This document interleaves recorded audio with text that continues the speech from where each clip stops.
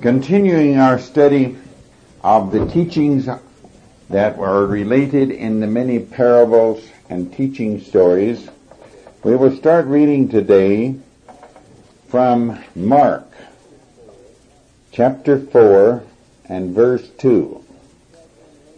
And he taught them many things in parables, and he said to them in his instruction, his teaching, Hear, behold, the sower went out to sow. And as he sowed, some seed fell by the wayside, and the birds came and ate it up. And other seeds fell upon rocky ground, where it had not much earth, and it sprang up at once, because it had no depth of earth. But when the sun rose, it was scorched, and because it had no root, it withered away. The other seeds fell amongst thorns, and the thorns grew up and choked it, and it yielded no fruit. And other seed fell upon good ground, and yielded fruit that grew up, made increase, and produced, 130, another 60, and another 100-fold. Then he said, He who has ears to hear, let him hear. Now we'll look at just a few words in here. That one has no earth, says that it had no earth, not much earth. Now earth has no means of the personality, which is in the practical uses of everyday being, the ability to observe, the ability to somewhat value things. So they had no earth. So much of what this is about is how much one values the teaching, how much one puts to work on it. Obviously, the person who went out to sow was sowing the instructions, the teaching, as he was doing at that moment. And that many times it has no value on it. One has not had enough experience in the world to see value in something unless it can be eaten, worn, used in some means or other to produce senses. But one who has developed a certain amount of workable personality, the older brother in this parable of the prodigal son, does see some practical use in it and begins to see a value in it. And that if it has none of this, that very quickly it's only seen as something interesting, and it has no earth, no use on this world, and so it's very quickly gone. It's as much like not having clothes or shoes. And when he was alone, those who were with him and the 12 asked him about the parable. The 12 students, and there were some other people who were allowed in some level of the teaching about. And he said to them, To you it is given to know the mystery of the kingdom of God. In other words, to know the meaning of parables, to know what these parallels or these symbols are about. But to those outside, all things are treated in parables. We'll only tell them a little, and if they are really interested, they have some ability, that something with them that's questioned the purpose of living, they will see some value and continue. And he quoted Isaiah about them, that they could hear and not understand, and eyes to see. And he said to them, Do you not know this parable? How then will you understand all the parables? The reason being that this is considered to be the very central teaching story, the central parable of all the other parables. And it has all the aspects of all the others. So here is one, and when one understands, the others begin to fall in place, because one can begin to see what they mean. The sower sows the word, and the word, of course, is the teaching, the instruction that he was given to people. And those by the wayside are they in whom this word is sown, and as soon as they have heard it, Satan, or Mammon, at once comes and takes away the word that has been sown in their heart. In other words, the whole bit of did it make pleasure, did it give you any comfort, did it get you attention, and of course it's all gone. So Mammon won that round, and those number of people. And those likewise who are sown on the rocky ground are those who, when they have heard the word, receive it immediately with joy. They have very little within themselves, and here sounds like some way that I will really make out. It is considered in the teaching that unless one has managed to exist and have more than one way to make a living in the man-made world, that one is capable of performing without being identified with it, that one can do very little with the teaching. They are considered to be these people who are shallow earth. They have nothing in them that has been able to get along even in the man-made world with seeing some of its jokes, but managed to able to earn a living, to provide for themselves and their families. And these people with shallow ones hear this and say, oh, that's great, now I can involve myself in that, and I can be a philosopher, and I won't have to work. And then I'll be a success. I couldn't make it in the business world. I couldn't make it in farming. I couldn't make it in working. I couldn't make it in running a business. But now here's something I can really do. I can talk.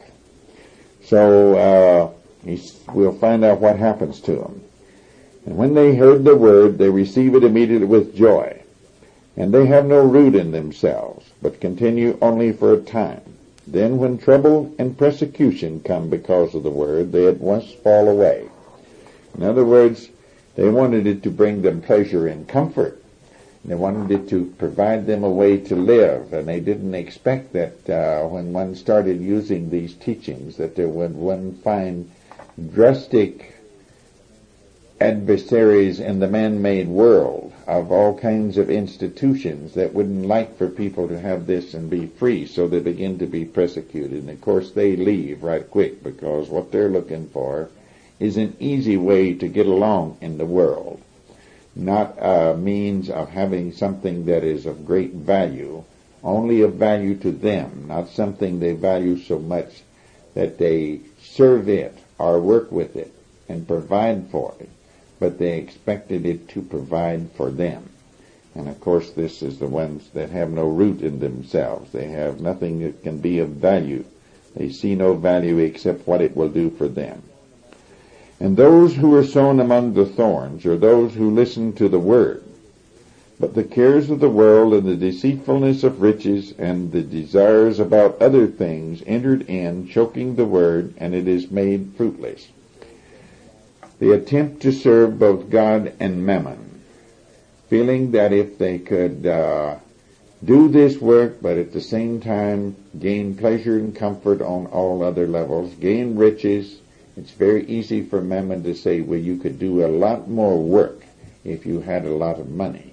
Now, obviously, you know, if you had $2 million, you could set up a beautiful school and you could provide for all the students and you could transmit the word, and it would be so much better. So let's make a couple of $3 or $4 or $5 million. When the two is made, of course, 4 more is needed, because then mammon says, well, by now inflation has come along and you'll need something like $6 million to put on this grand and glorious school that you're talking about.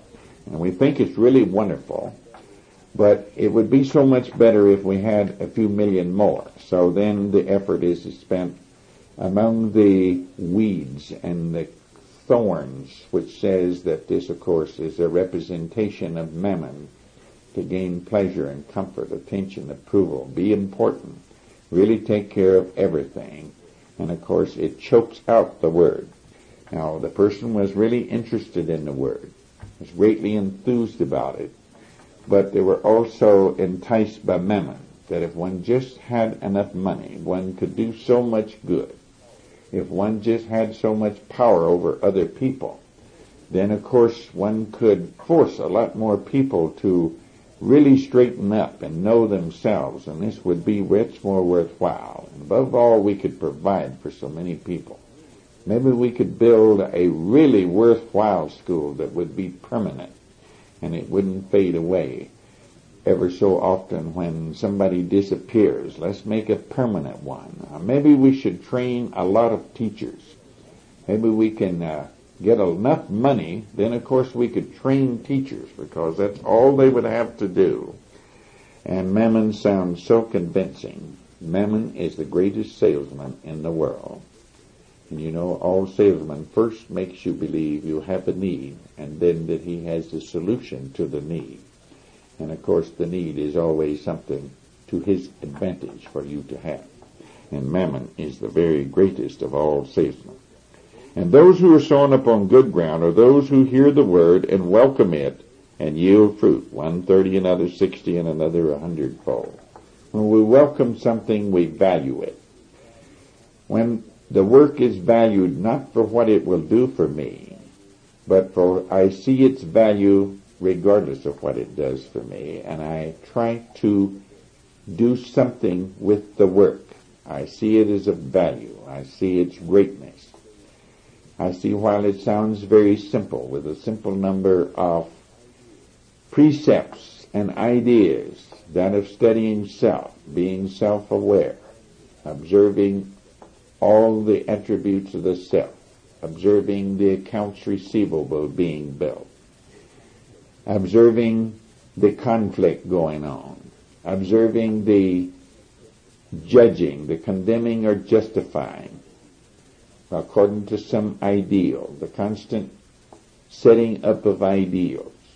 It is rather simple, but one finds that as one applies it, it is very profound, and that it is not simple to apply, and that if one values it, one must, in an old saying, gird up one's loins. One must do battle.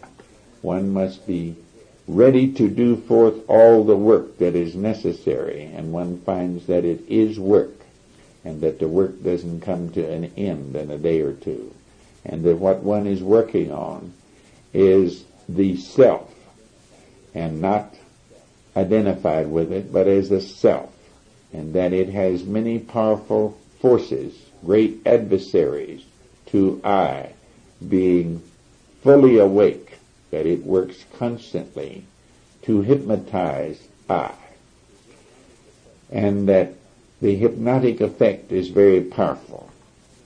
Did you ever see a hypnotic state in wild animals? It is very, very interesting to observe. Watch sometime, and you will probably get to see it, and you will see how powerful it is. And as you see the creature that's being hypnotized, more than likely by a snake, they're the only ones I've ever seen hypnotize another, you will see that the bird or the rat or whatever creature it is that's being hypnotized by a snake is very representative of I, and that the snake represents Mammon, and that it continually, with great patience, fascinates until it draws its victim, in this case I, into its very mouth, and it swallows. And he said to them, is a lamp bought to be put under the measure, under the couch. In other words, the teaching is a lamp. And if somebody buys something, they value it. They don't bring it home and put it in a closet or in the basement, or they don't hide it under the couch. Is it not rather to be put upon the lampstand? In other words, it's put in the most foremost place inside the self, inside the awareness, where it will continue to cast light. The teaching is used by the awareness as of its greatest value, because it is the tools by which it can be what it is designed to be, a servant of X. For there is nothing hidden that will not be made manifest if one uses the teaching. There is nothing hidden. It may take a long time, but it will be manifest. It will be brought to awareness, and one can see clearly. Nor is anything concealed that will not come to the light.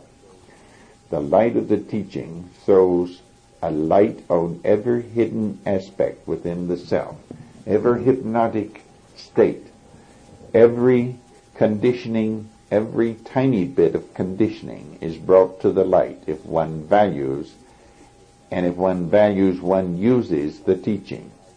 One uses self-awareness, observing the self without condemning or justifying. One has many tools with which one may do the observing. One has a roadmap that points out what one can observe. So the teaching is a light that brings everything that's hidden to the light, and everything that's concealed is brought into the open. If anyone has ears to hear, let him hear. Let him hear what the teaching is about, what its whole purpose is, and that one would see the value of it. And he said to them, take heed what you hear. In other words, pay attention to whether you're hearing this as some words, or says here something of some little practical value, or is something that will, some way you should behave, or is it referring to one's very deepest inner state? With what measure you measure, it shall be measured to you, and more shall be given to you. Now, what is measured means how it is valued. How does it stack up on the scale of values? If it is valued at the very highest level, then of course one has measured it as being very great. If one measures it, well, that's something I'll do a few minutes a day. That's something, well, let's see, it was too busy today and we have to go out and see so-and-so at the park, so we'll do that tomorrow. Then one has measured the work or valued it as being of very little value to one's existence. It is something interesting, something to while away some time with, when there isn't something more interesting to do, like going to visit Mrs. Jones at the park, or taking the children to the zoo, or whatever it may be. But if one values it, one finds time to put it first and foremost, and it's working every minute of the day. It is the first thing in all other things. One sees everything else as a school of opportunity to allow one to use the ideas in the work. When one sees that this, one has measured it, and has measured it or valued it as a very, very great value, first and foremost. Like the lamp, it's put on a lampstand, it's put in the most prominent place so that it will cast light in all directions. When one is seeing the work in this as a value, and in this valued, something rather wonderful happens. Let's see what he says it might happen in the instruction. For to him who has shall be given, him who has the value of the work, who has the ability to question the purpose of living, and to begin to see that the value is not in mammon, but in what the work teaches is of value, what the instruction that the Christ was giving, that it is used every day, every moment. Then it says, what one has this, more will be given. But you see, if you don't use that which is, that is available, you don't value it, no matter how many books, how many talks, how many articles was handed you, how many people came by to visit you, they couldn't give you one bit more, because you haven't put the value on it. There is something more important to do. There's a party to go to, and I would like to talk to you, sir, tomorrow.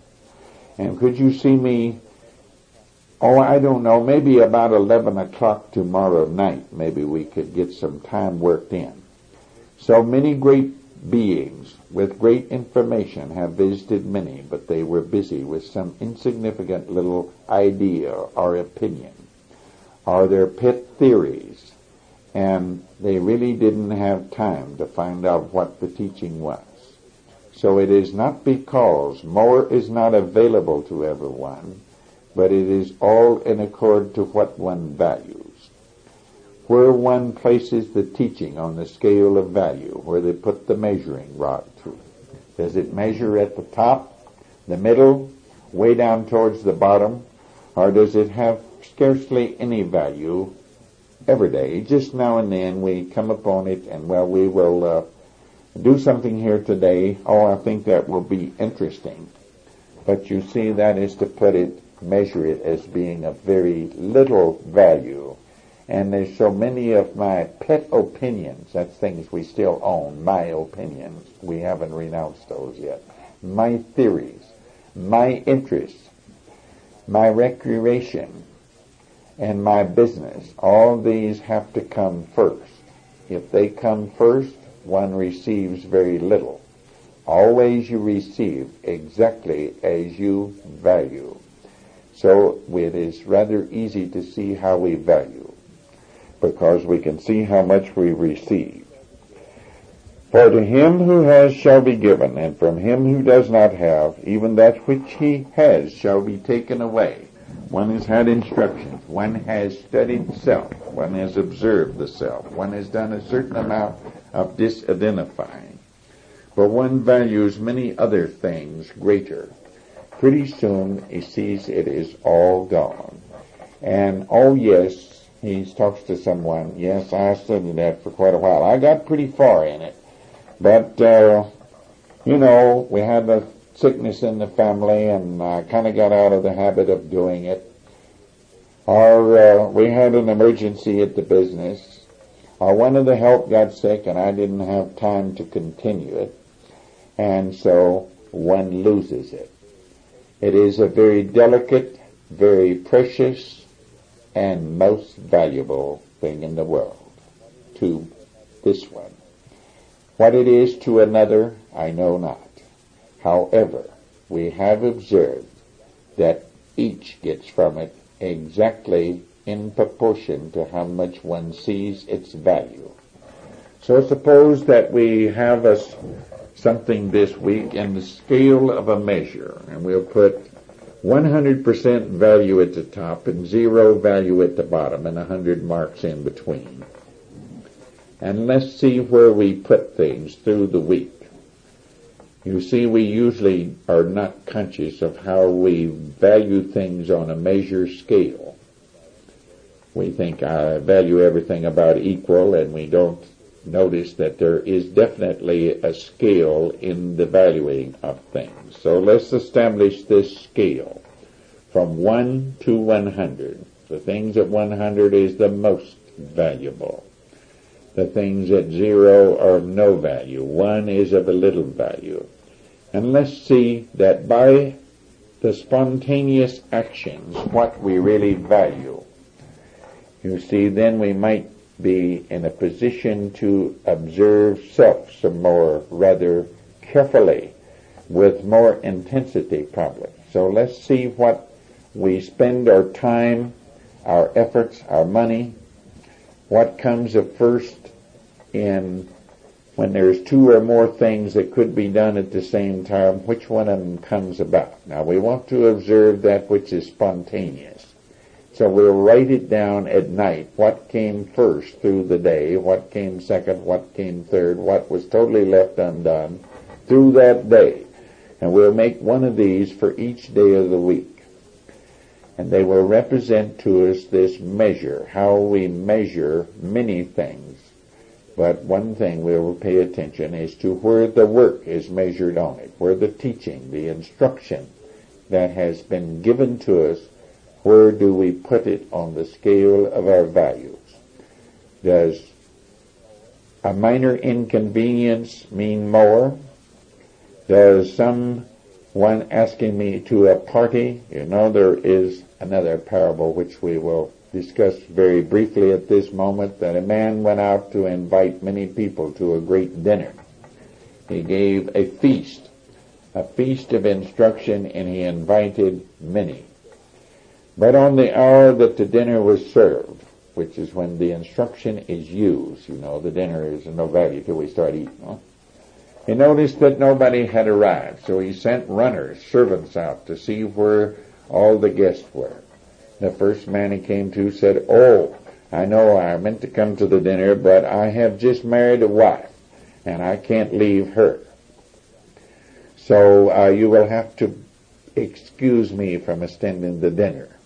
Then he went out and asked another man, and the man said, "Oh, I meant to come, but I have bought a team of oxen." Today he would say, "I bought a new semi, and I will have to go out and try them." Or he bought a new tractor. "I'll have to go out and try it out, and so I will have to be excused." And another one had purchased a farm, and he had to go look it over and see what his plans were for the farm, so he would have to be excused. So many are called, given the teaching, and few value it very much. Then it says that the man that served the dinner forgot all of his invited guests and sent his servants out to gather up the people out of the hedgerows and the byways and wherever he could find someone that his table could be filled. So you see the teaching falls to whoever values it. When someone values something else greater than the teaching, of course, he has refused to come to a feast. Having refused to come to the feast, he loses what he's already had. He sees it very low on the scale or measure of values. This is what is, and we will observe it. And we want to find out where we value it, so we will keep what we do spontaneously, what we put off until tomorrow, and what we do today.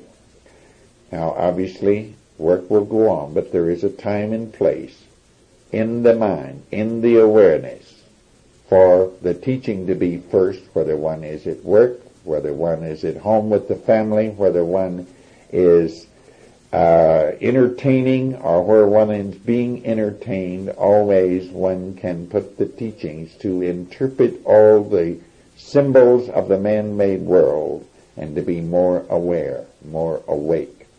And in this one is gradually disidentifying from many of the things that one has heretofore been identified with or that has been in control. That conditioning is still operating.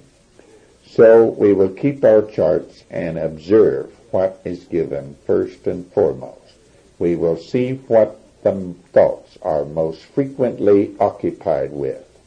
This tells you where the value is. It's really not so very difficult. See what the thoughts are occupied with mostly through the day and what they're occupied next most with, and we'll see whether they're occupied with the teaching much of the time, or whether that is something that gets an hour or two or a few minutes, an observation here and there, or maybe totally forgotten a day, or whether it is the thing that is most frequently in the thoughts or the awareness, what is running through that busy section called the awareness or the mind.